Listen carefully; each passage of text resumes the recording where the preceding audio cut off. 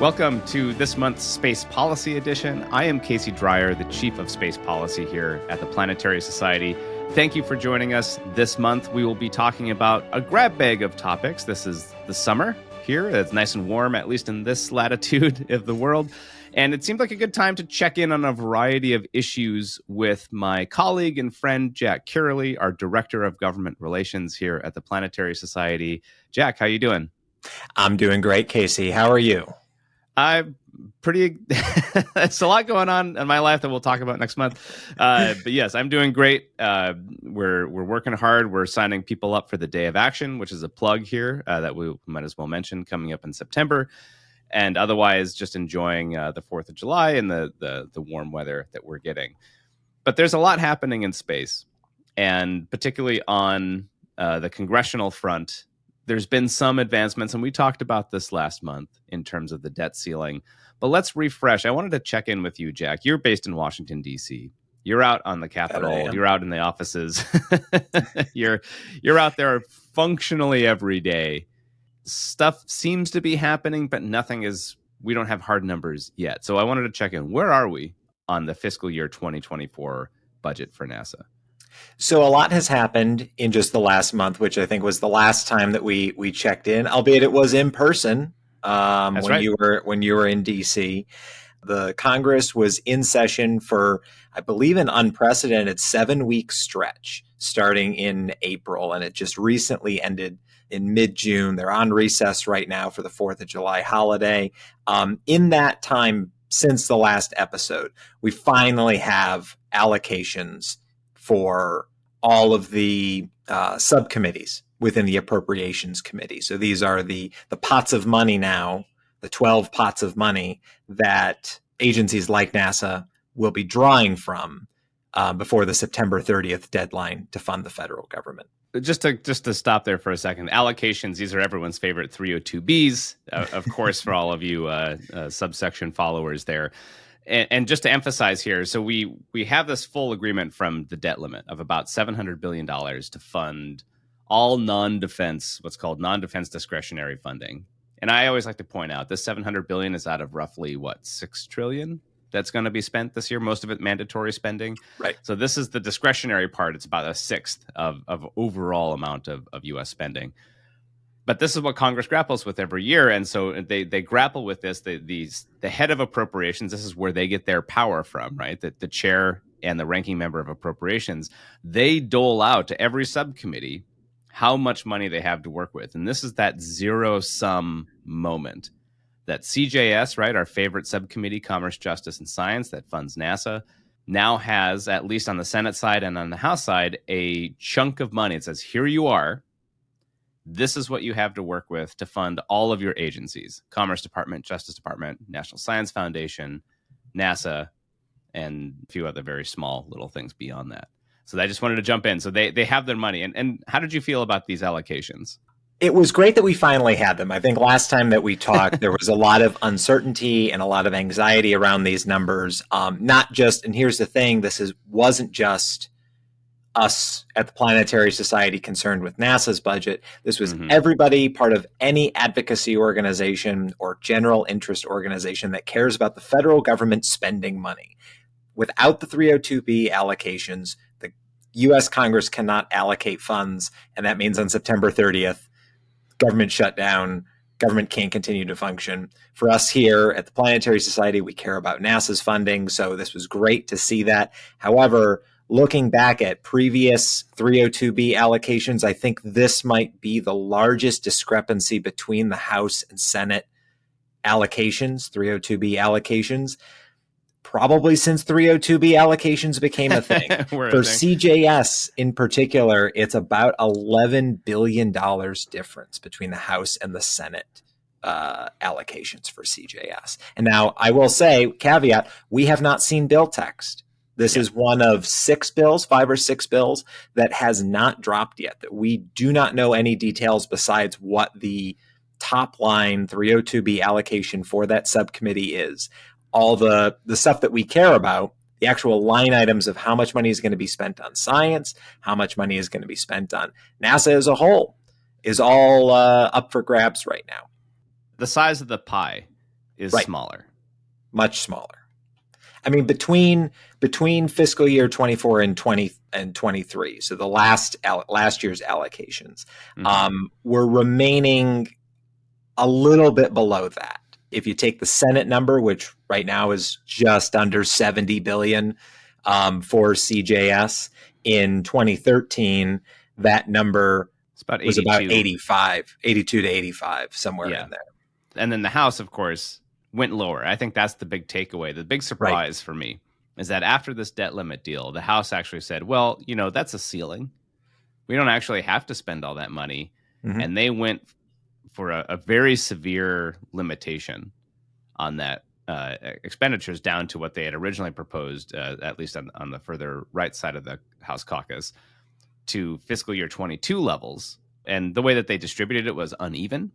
And their CJS allocation was about $59 billion, which is represented about almost a 30% cut from what they worked with in 2023. Right. I mean, the last time CJS was below $60 billion. Now there is a caveat here that we'll mention this. The last time the CJS allocation was below $60 billion was for fiscal year 2018. So a completely different time than what we live in now. Buying power of the U.S. dollar is completely different than it was in 2018. Now the caveat, I don't know, Casey, if you want to sort of give the broad overview on that. There's two caveats, right, to this. One in particular to the House, and then one that's general to both of them. So I'd say the caveat for the House is that these are their allocation numbers, and then what they kind of asterisk on top of that is, and we're going to take other money that's not through this overall discretionary spending pot by cutting what they characterize as wasteful Biden administration priorities and then backfilling that into their appropriations bills. So even though their total allocation is limited, they're going to do some, I would say, politically insanely infeasible at this point, because Democrats also, run the Senate in addition to the White House. But they say they're going to cut all of, some of Biden's major priorities that have been passed in the last few years, take that money and backfill. And we saw that with a few of the bills that they have dropped. Again, it's not clear what they're going to do to what degree with CJS. My guess is that they'll try to get back up. And I think the chair of appropriations in the House said they're going to try to get back up to roughly within 1% of that discretionary spending limit of that $700 billion. Right. So that's something. Again, politically unfeasible, not realistic, given, again, the division of politics in Congress, not to mention a veto from the White House. But it's an accounting issue, maybe a statement of, again, politics here. But the other big caveat, why don't you outline the second caveat that actually applies to both the Senate and the House numbers? There is approximately $11 billion allocated already, sort of as we'll say a stopgap measure, passed in the last omnibus bill. No, it was passed in the Fiscal Responsibility Act. Oh, it was in the Fiscal Responsibility Act. So even sooner, at the beginning of June, with the passage of the Fiscal Responsibility Act, it allocated $11 billion to the Department of Commerce, essentially elevating their budget number by $11 billion, meaning that these 302B allocations are kind of a soft number. So add $11 billion onto those, but all that money is essentially earmarked for the Department of Commerce. Can't be used for anything else within the CJS portfolio, but as a part of that Fiscal Responsibility Act. That $11 billion now takes a little bit of pressure off of what is maybe historic low for CJS allocations on both the House and the Senate side. Yeah. So adding that $11 billion makes it seem a little bit more realistic. So that brings the Senate number up to about $80 billion, which is still below FY23, and brings the House version up to about $70 billion. So still they're about 10.5 billion apart at the end of the day. And that's where a lot of politics is going to happen to make sure that we can spend money and fund the federal government for fiscal year 2024. And that's kind of the big question. They're going to be pretty far apart. And again, even if the total numbers with these backfilling cuts come in to, that they'll add from, again, there's no way that the White House, much less the Senate, will agree to cut their very major priorities that they just passed like 2 years ago to do that. The key takeaway here is like the initial allocations looked a lot worse than they are. They're still not great though. And so even that, I want to emphasize what you just said with the Senate. Even though the Senate, you add 11 billion to that, that's still a couple percentage points. It's not just 1%. It's a couple percentage points below what they had to work with in 23. This puts a ton of pressure. So just putting aside, the Justice Department and the Commerce Department, which are big, chunky, like the FBI is part of the Justice Department. The Commerce Department has NOAA. The Commerce Department has all, even their space aspects of it, but they're just big things that we won't even really touch right now. The National Science Foundation is struggling to grow significantly. And this was one of the CHIPS and Science Act that passed last year, authorized huge growth for National Science Foundation over the next 5 to 10 years, right? And so the National Science Foundation, completely separate from NASA, is also struggling to grow. NASA had been proposed as an 11% increase relative to 23. NASA had been proposed as a 7% increase, which was basically equal to inflation. So just between those two, Congress and these subcommittees can still give National Science Foundation and NASA their growth, but then that difference would have to then come out of the Department of Justice, right? Or how many FBI agents do you cut? How many field offices do you remove?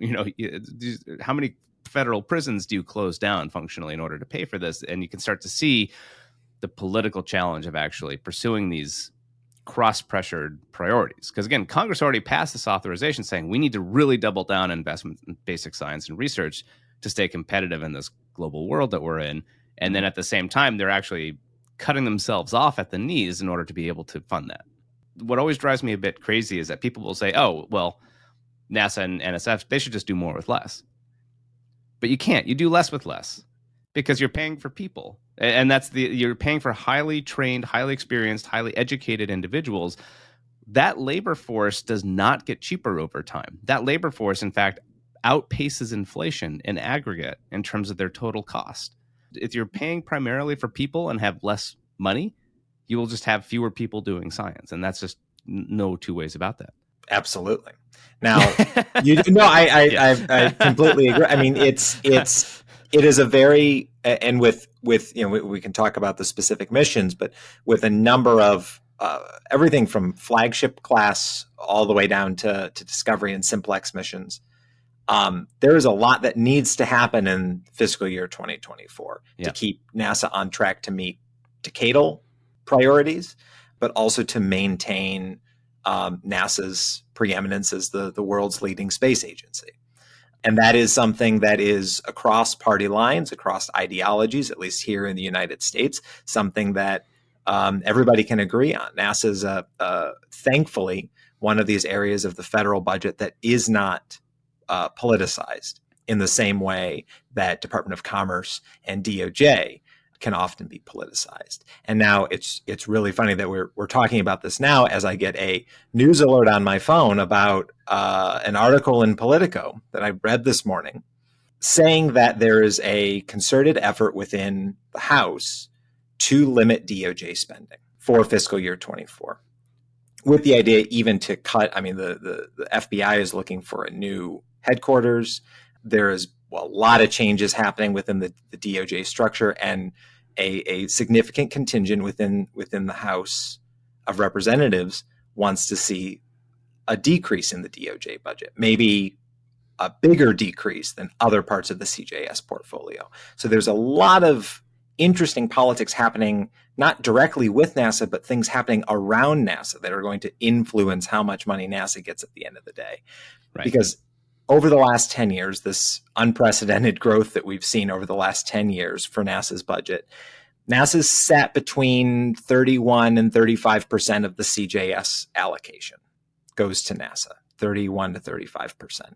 If that were on the 35% side, we would see a much smaller cut to NASA's spending power. We wouldn't see the $27 billion that the president's budget request lies out. But if it's closer to that 31% or continues a downward trend of getting closer to 30%, then you do start seeing a bit more of a difficult situation for NASA. When we even talk about NASA holistically, Congress can still preserve some programs and cut more deeply others, right? So this doesn't necessarily mean that NASA has to deal with an across-the-board cut. It almost certainly won't mean that. This is where it ultimately comes down to. We just do not know. And you can see just through what Jack, you just outlined, that the trade space in which these congressional committees are going to be working in is quite large in terms of what they're going to do. And it's very fascinating to see all these priorities bubbling to the surface, trying to make them work. We had this interview, obviously, with Jean Toll-Eisen just a couple of months ago about this. How do you, she was in the Senate subcommittee staff for appropriations, how you balance this all out. And this is the most workaday politicking that there is trying to build this coalition of everyone to get to yes on these bills in order to move them forward. But of course, at the end of the day, the huge discrepancy between, or even the political discrepancy between the House and the Senate, probably big sticking. There's probably a reason we haven't seen CJS bills drop yet because of these issues around the Department of Justice cuts that the House is searching for, that they're going to be so far apart that the question even becomes, are they resolvable? Because at the end of the day, the House and Senate drop a bill each. They have to conference that together, create a kind of a fundamental broad agreement bill out of those two different House and Senate versions, and then vote on that theoretically by September 30th before the next fiscal year. And so this is where, if they're really, really far apart and they can't get to anything, there's actually one more interesting consequence out of this Fiscal Responsibility Act, the debt limit deal, that will kick in January, which is that in the absence of a bill, and if they don't want to shut down the government, they do a continuing resolution, right? They just drag that Excel spreadsheet cell to the right, just kind of extend current spending. But if they don't have agreement, and I believe, was it on all 12 subcommittee appropriations? That is correct. They'd have to pass all 12 of them in order for this, I guess, fail-safe not to be triggered. That fail-safe is a 1%. Basically, it's a 1% across the board cut to both defense and non-defense. And that key there is the cut to defense is the pain trigger for, generally for on the Republican side, they prefer more defense spending, and that's supposed to be the motivator to avoid this situation, to help drive that compromise. And same for Democrats, again, largely speaking. There's obviously a broad range of those, but Democrats on non-defense spending. Basically, if we just get a year-long continuing resolution for CJS or for NASA, you're looking at basically last year's budget minus 1%, and then probably up to NASA to really figure out how that gets distributed. At which point, in a sense, Congress has lost a lot of influence by not passing something, right? So there's motivation to do it, but again, I think that we've been surprised before, but the dynamics of this current, particularly in the House, of a very narrow House Republican majority with a very, let's say, vigorous right-wing minority who has a lot of power in that small majority to muck things up if they want to, and also to undermine the leadership of Speaker McCarthy, makes it difficult for me to see how we don't end up with a long-term CR. But again, I may be being too pessimistic at this point. Don't look to me for any optimism on that, because I wrote down my 3 outcomes I think are realistic. And the most likely one, I think, is this continuing resolution at 99% of fiscal year 23 spending. Now, that at the end of the day actually is probably for NASA, and we're just talking about NASA, not talking about the broad range of priorities within the federal budget, is not the end of the world. We're talking a 1% decrease over fiscal year 23 gets NASA $25.1 billion. That is still $2 billion below the president's budget request. And it will then be up to NASA, like you said, to allocate those funds appropriately to Mars Sample Return, Europa Clipper, Veritas, hopefully, Dragonfly, and the other priorities within the Planetary Science Division. The other two outcomes, right, are the House Republicans getting their way, right, and it's that $58.6 billion plus the $11 billion for commerce. That's $20.1 or $20.9 billion for NASA, assuming everything stays constant, or the Senate Democratic version, which gets us about $24.1 billion. Yeah. Interesting. There's a wide range of options, and this is all just assuming about 30% of CJS is going to go to NASA. Now, obviously, there's some gradations there, and NASA could win out with the what's going on with DOJ, but really, at the end of the day, nobody's saying $27 billion for NASA is going to happen, unfortunately. So it's maintaining course where we can and supporting the priorities within the decadal survey and our priorities here at the Planetary Society, which includes Mars Sample Return, Europa Clipper, Dragonfly, NeoSurveyor, Veritas, all of these great missions that we need to keep on track before the end of the decade. Stay with us. When Casey and Jack return, they'll talk about the Mars Sample Return mission and discuss the need for regulation of the commercial space industry. Hi, y'all. LeVar Burton here. Through my roles on Star Trek and Reading Rainbow, I have seen generations of curious minds inspired by the strange new worlds explored in books and on television. I know how important it is to encourage that curiosity in a young explorer's life. That's why I'm excited to share with you a new program from my friends at the Planetary Society. It's called the Planetary Academy, and anyone can join. Designed for ages 5 through 9 by Bill Nye and the curriculum experts at the Planetary Society, the Planetary Academy is a special membership subscription for kids and families who love space. Members get quarterly mailed packages that take them on learning adventures through the many worlds of our solar system and beyond. Each package includes images and factoids, hands-on activities, experiments and games, and special surprises.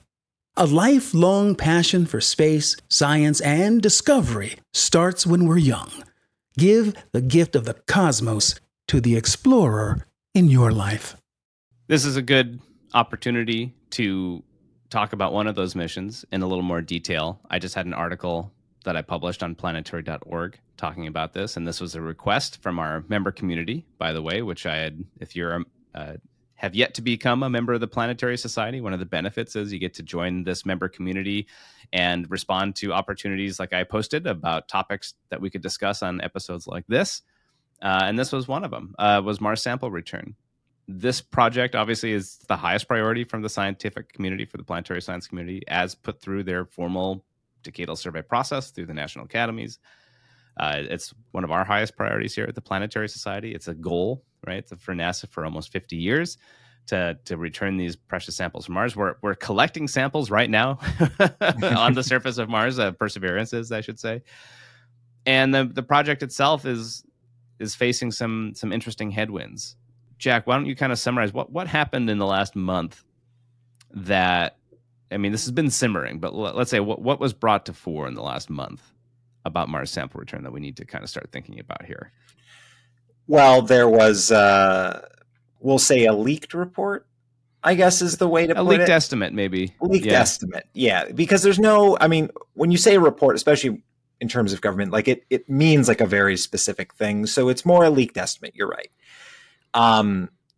Indicating that Mars Sample Return was going to cost somewhere around $8 to $9 billion for its entire lifespan.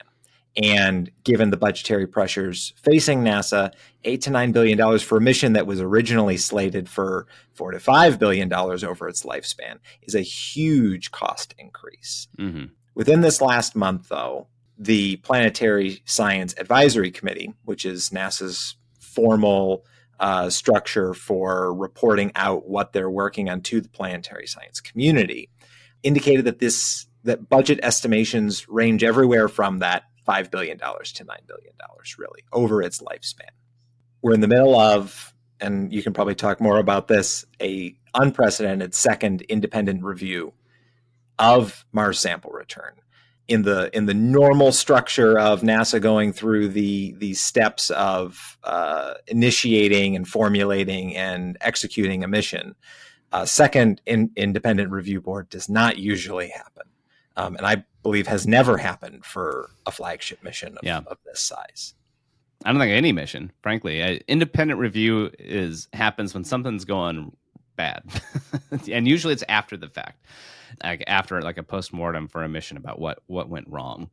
And they convened an independent review, basically a non-invested set of engineers, to evaluate the original design plans years ago, in 2019, I believe, for Mars sample return, to say, are we ready to do this? They said yes. Turns out they maybe missed a few things. Or the complexity, as most things, the story grows in the telling. In response to this kind of sudden, and frankly a little bit unexplained still, cost growth, where we still don't exactly know where these sudden, we're spending north of $1 billion a year on this mission at this point. That's an extraordinary, that's higher, that's like 50% more than James Webb Space Telescope ever spent in a single year.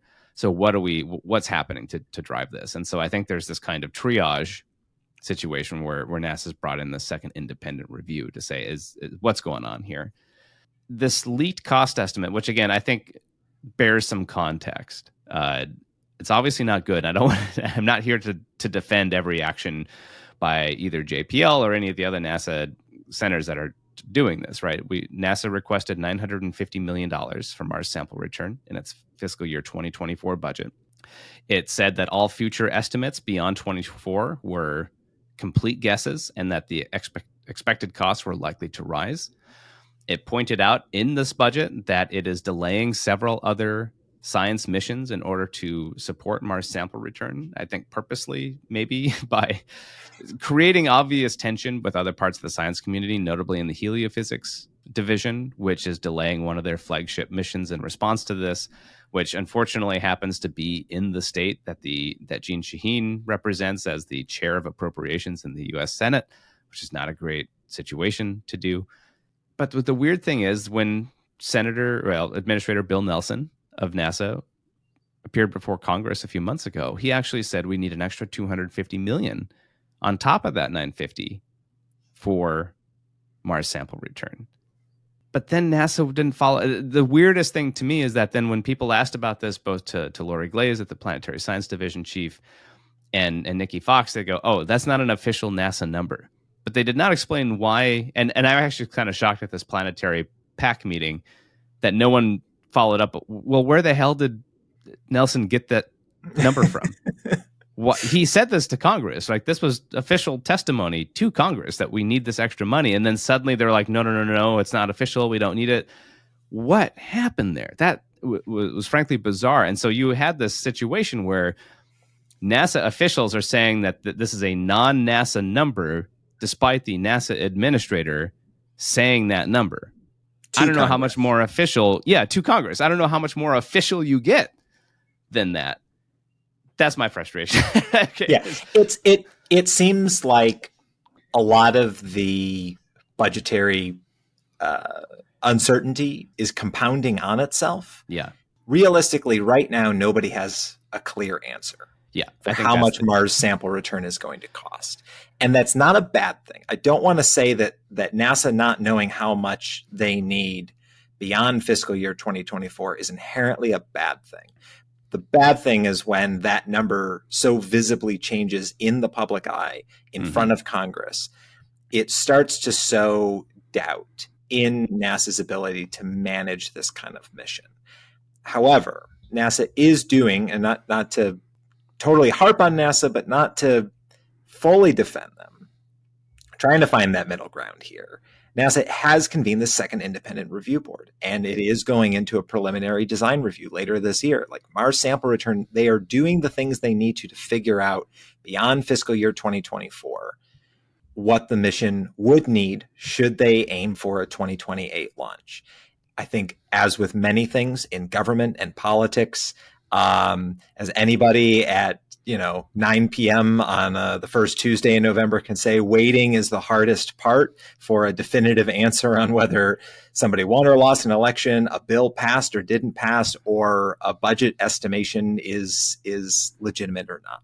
And so I think in this uncertainty, there's been a lot of people talking about specific numbers and cost estimates that vary widely over the lifespan of Mars sample return.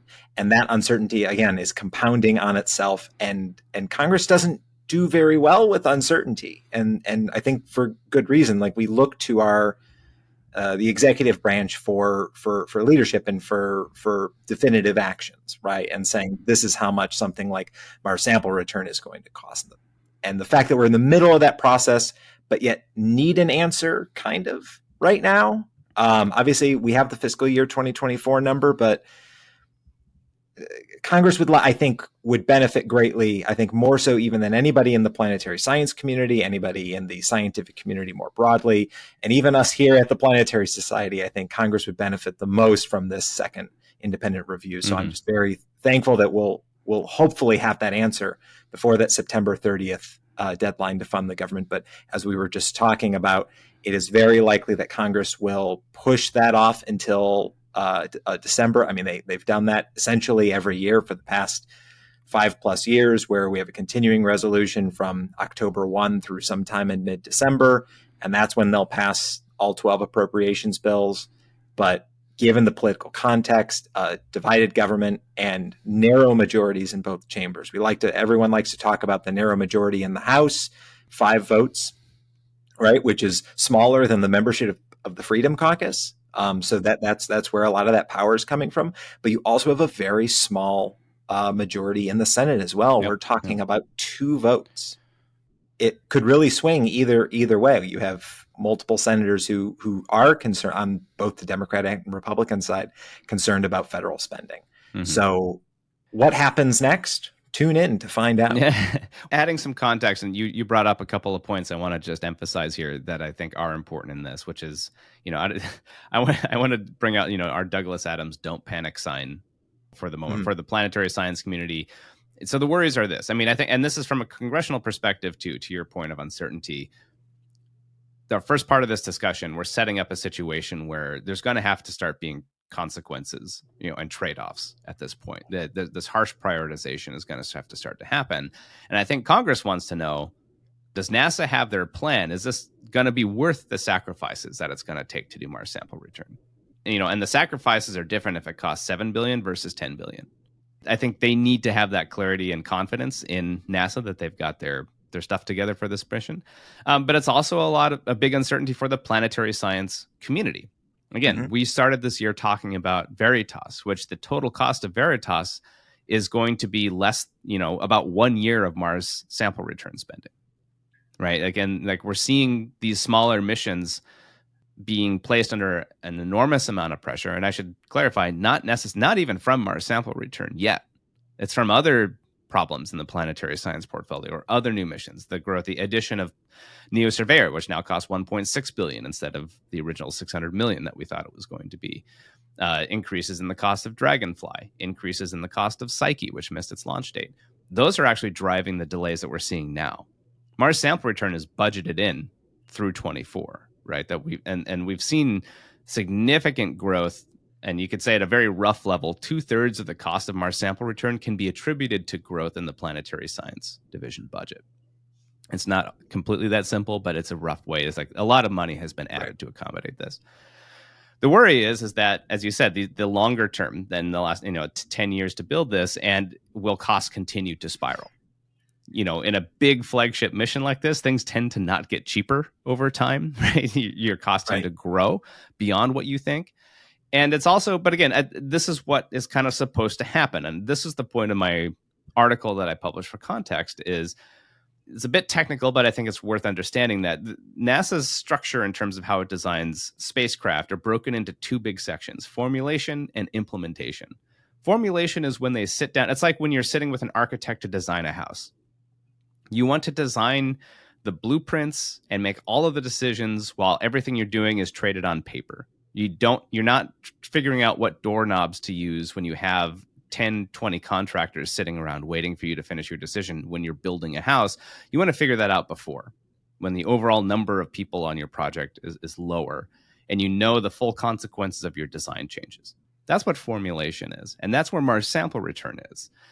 Why NASA doesn't release formally cost estimates at this point is because what they're doing, and they talked about this at the PAC, what's happening now is that they're going through these design changes mostly on paper.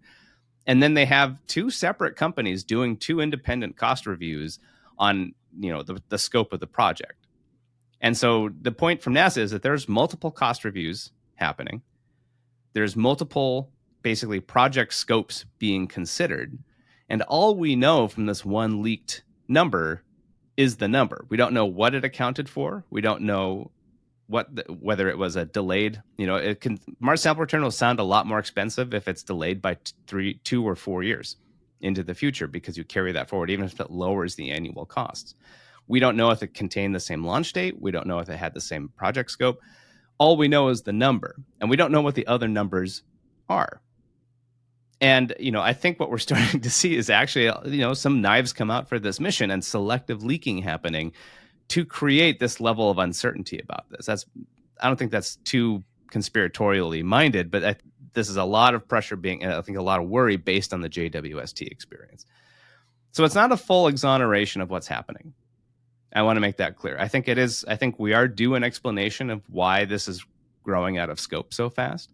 Mm-hmm. That it's, even with a big European contribution, and it's not just at JPL, we're seeing a huge increase in growth for the contribution from Goddard, which is the sample containment system, capture system on the European spacecraft. Marshall is managing the launch vehicle. JPL is building the lander, and the helicopters to sample this. So it's like this massive multi-agency, multi-NASA center project. It's going to be somewhat inefficient by design. Built a political. It's like the Artemis of planetary science missions, right? It's designed to have this political base. But the consequence is that we're in this period of formulation where they're trying to lock in this design. And you said with the second independent review board, I think we'll add that clarity, and NASA will know what to ask for. You have to put in time to understand what your design is before you can even attempt to estimate it. Like most people, I've been to the NASA Cost and Schedule Symposium every year for the last 5 years. And it's one of those things where estimating projects like this are just insanely difficult, particularly something as big as Mars sample return that has, in some sense, some emergent level of complexity that comes out of it. It's very hard to estimate the cost of something that has never been done before. Let's add one more piece of context to this, and then we can move on to the next topic, which is what the decadal survey actually says about Mars sample return. It's super clear when you read the decadal survey. Again, this is the official consensus from the scientific community that NASA is directed to take into consideration for its planning. It says that Mars sample return is of fundamental strategic importance to the United States, not even just to NASA, to the United States. And it should be done right now without a loss of scope as soon as possible. That's what they say. At the time, they were working with an assumed budget of around $5 to $6 billion. And they said, if it goes above, they gave two conditions. They said, if it either increases above total cost of 20% above that estimate, so $6.5–7 billion, or it threatens to consume more than 1/3 or 30% of full funding for the Planetary Science Division in a single year, it doesn't say cancel the mission. It doesn't even say to delay it. It says that NASA should go and get more money from Congress, which is like, I guess, great. It's easier said than done, as we know, particularly in this situation. But the recommendation from the community itself is very clear. This is the priority. It is worth doing now. And if it gets more expensive, you still figure out a way to do it. Figure out a way to pay for it. Yeah. And try to support the balance of, at the end of the day, it doesn't give any guidance to say if they can't secure the money, what to do. But I think that's a notable omission. It does not say cancel the mission. It's an interesting spot we find ourselves in for this mission. To say the least. To say the least. But it would be very heartbreaking to me to see those samples wither away on the surface of Mars for the rest of my natural life, waiting to be taken back. And, some people to say, oh, SpaceX astronauts or something can grab them. Or, I'd say that's maybe a far more technical leap than I'm willing to assume will happen. Well, again, much more is much easier said than done. Much easier said than done. And we can say that about a number of the, I think, commentary proposals, I'll call them. The things, oh, well, I know how to do Mars sample return. All you got to do is, and we need to be mindful that, yes, this is something that's never been done. Only 2 existing nations today have landed on the surface of Mars. Right. And neither one of them successful is a company. Yeah. Right. A lot of, like these are multidisciplinary, multilateral, even within your own government, multilateral endeavors to land on the surface of Mars, let alone launch something from the surface of Mars and hashtag bring them home. Because, and this is just something that, it's kind of a hurry up and wait scenario right now, I guess is what I think we can all agree on. I think regardless of your feelings on Mars sample return, we just need to wait for a formal cost estimate from NASA. And then the politics comes after that. Yeah. But you're right. The Planetary Science Decadal is very clear. This is the number one priority. And here's the thing, members of Congress on the Hill and their staff understand that. And they understand that Mars sample return has been a priority for the planetary science community since the 1970s. And that this is finally coming to fruition. We just have to do it right. And NASA's making the steps to do it right. We just need to follow through at this point. Yep. Good time to transition to our last topic today. This was suggested by a number of commentators in the planetary science member community at the prompt of this question about topics this month. It's a little beyond what we normally talk about, but I think there's some interesting developments that have occurred around it, which is the idea of this expiration of the so-called learning period for commercial spaceflight regulations, particularly for humans going into space. That is from the FAA, the regulatory body that approves rocket launches. They've been under this ongoing, I think, more than a decade, so-called learning period that's been extended several times by Congress. Which is, in a sense, kind of a very relatively light regulatory touch in terms of the safety requirements and other kind of reporting requirements for commercial spacecraft launches, particularly with humans on board. It expires in September, and the question is, should they continue? Is it time to have the FAA begin a full formal regulatory oversight process of this activity, or should they be extended again? Jack, I don't know if you have any pre-existing strong opinions about this, but I think one event has happened in the world that really colors the dynamics of how this political discussion is going to happen here. Well, I am a single issue voter, and my single issue is the FAA's regulatory authority over human spaceflight activities. Notably the largest constituency out there. Yeah. Ultimately, I'm trying to remember when it's really been since I think 2010 maybe, so it's been longer than a decade. That's the commercial space launch amendments of 2004 is 2004. What started. Yeah. Yeah, so that was like a decade ago, right? Yeah, that's roughly a decade. Feels Absolutely. Like it. Yeah. So I mean it's been almost 20 years. A lot has happened in those years, but not as much as I think thought was going to happen since 2000. It was right after Spaceship One, basically, right? Where this whole, and it's like, oh, we'll be doing commercial space tourism within a couple of years. And I think literally we just had Virgin Galactic's first commercial operations last week, which thankfully was successful. But yeah, you're right. It hasn't happened as much. We've only had, how many companies are we talking about? This SpaceX has started to launch commercial individuals and tourist flights. Blue Origin with New Shepard and potentially New Glenn. Mm-hmm. Virgin Galactic. Yep. And I think that's it. That's kind of it. And as they point out, those are all very different systems. So it's not clear exactly what the consistent regulatory environment would be. But there's also, I think, what's the tolerance right now for continued, let's say, it's not unregulated, but it's a very light regulatory touch in terms of it's a very industry driven in terms of safety, given I'd say the tragedy of the OceanGate Titan submersible. 5 people lost their lives. In retrospect, seems like a lot of being reported that a lot of corners were being cut, or it wasn't quite as safe or as technologically advanced as maybe it was presenting itself. And as a consequence, people died on this adventure tourism that was pertained to be far safer than it was, in an environment that kind of feels like a spaceship, right? That you have a very harsh external environment. Anything goes wrong, you're dead very quickly. And I'm not alone in this. A number of other commentators saw this as almost kind of a dry run for what happens if, some tragedy befalls commercial spaceflight, human tourism. Honestly, given everything that's happened so far, and now that I think, and maybe we've been saying this for 20 years, on the cusp of human tourism in space, I think now might be the time to at least start the process of figuring out what that regulatory regime looks like. Mm-hmm.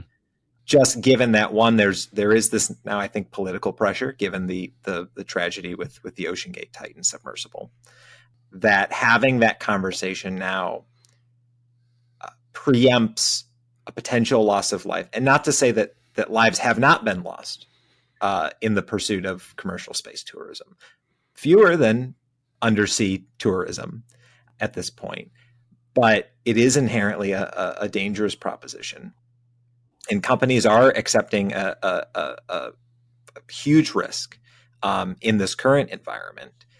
It is a little bit, I feel like, maybe given that SpaceX kind of being the preeminent access to space for humans at this point, because they rely so heavily on government contracts, they have kind of a built-in incentive to be extra cautious with humans in space. Well, and they're going through kind of a co-design with NASA. I mean, NASA is approving at the end of the day those launch conditions, and right. will accept that they're risk for their astronauts. But that's not, it's not the case for Virgin Galactic or Blue at this point. But NASA is not a regulatory body, right? And those standards do not apply equally across the industry. Mm-hmm. And SpaceX is benefiting from developing this technology in conjunction with NASA to potentially spin off and use it for commercial space tourism. Seems a little similar to how we have a commercial airline industry, right? The Department of Defense sought to develop the KC-130, and that spun off to become the Boeing 707. Mm-hmm. And there's that model, which I think was in part the basis for the Commercial Crew Program. But yeah, now you have New Shepard, which is Blue Origin's suborbital launch vehicle. You have Virgin Galactic now performing commercial flights, and I'm sure a number of other competitors that will emerge in the next few years. Maybe it's time to actually have this conversation about a regulatory regime for standards. Yeah, I see no realistic political pathway to getting these extended after this disaster. I mean, I just don't see any way that Congress, they're set to expire. It would take an act of Congress to continue them, mm-hmm. right? And with the current divided Congress we have already, inaction is going to be the default mode. But even given that, I don't see how enough members of Congress are saying, okay, after what happened with the submersible and just how big of a news story that was, that they say, okay, we don't need any kind of regulatory oversight of things like commercial space tourism. I just don't see how you get there. Even if you disagree with that, just the politics around it, given the visibility. And I don't know if you agree with that, but I want to add one other thought to this, which is, I wonder, this is interesting to me. I mean, part of the submersible issue is that I think people thought that the individuals were trapped over days, right? And that created a certain amount of tension and somewhat, I would say, somewhat of a ghoulish focus on it, right? That the people are trapped in there, they're slowly maybe suffocating, and will they be found in time? It created this incredibly dramatic narrative, when in reality, and we found out later that they functionally died instantly when the hull collapsed. I wonder if if that had been known from the beginning, whether the story would have carried that amount of attention and impact. And this is kind of that different I'm thinking about in space. Most of the disasters that'll probably happen for commercial tourists in space will be the instantaneous kind. Right. And not the slow leak. There's a number of disasters that can befall you in space. And I wonder if the instantaneous aspect versus the slow it's more visceral and frightening and touches on these fundamental fears, I think, if it's a slow process. Or it has the potential for rescue, it just drags it on. Something about our psyches react to that more. And I wonder if this would have been a different situation if it had been known from the beginning what the actual failure was. Would it have been the headline news story for multiple days, or would it have been on the Chiron, right, at the bottom of the screen, or on the ticker on the bottom of the screen? I think that plays a significant function here.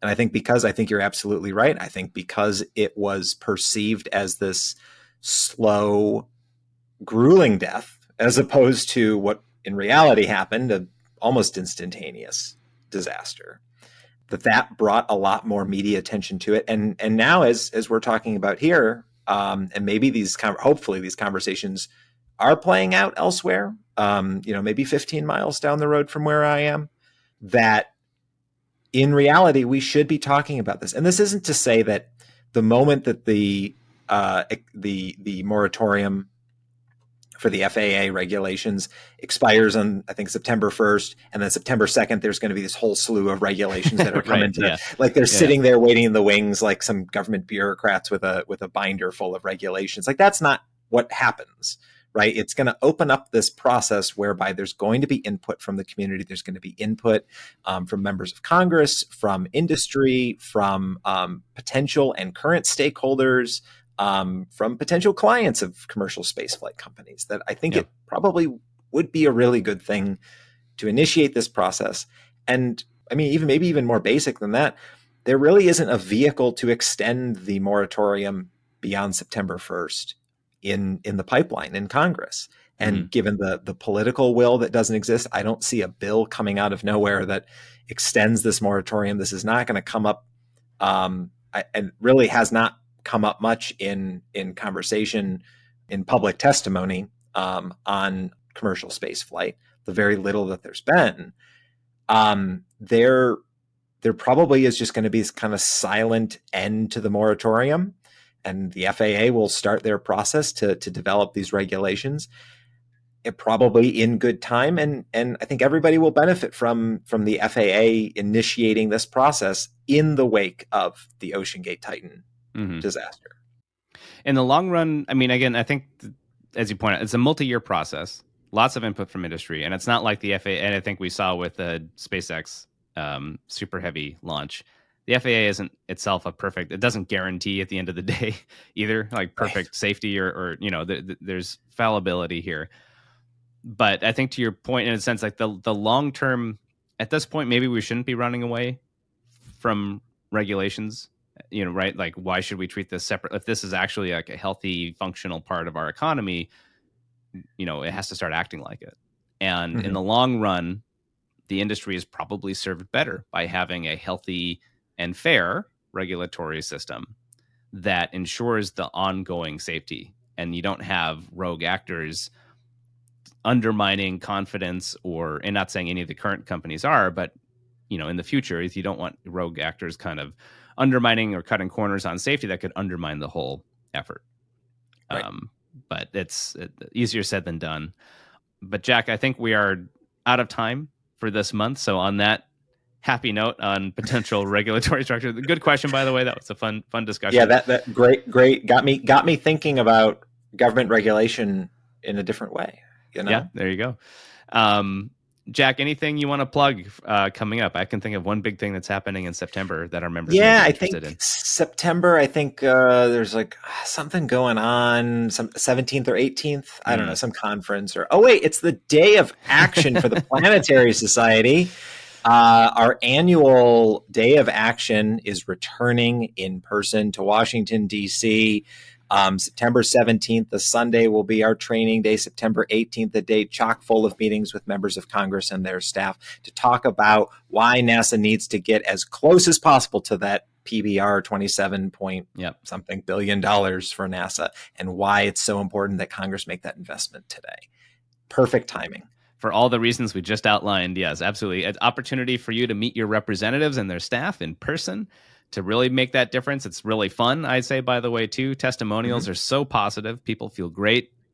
Great opportunity also to meet other members of the Planetary Society. We arrange all of your meetings for you. We give you training. We give you talking points. We give you experience.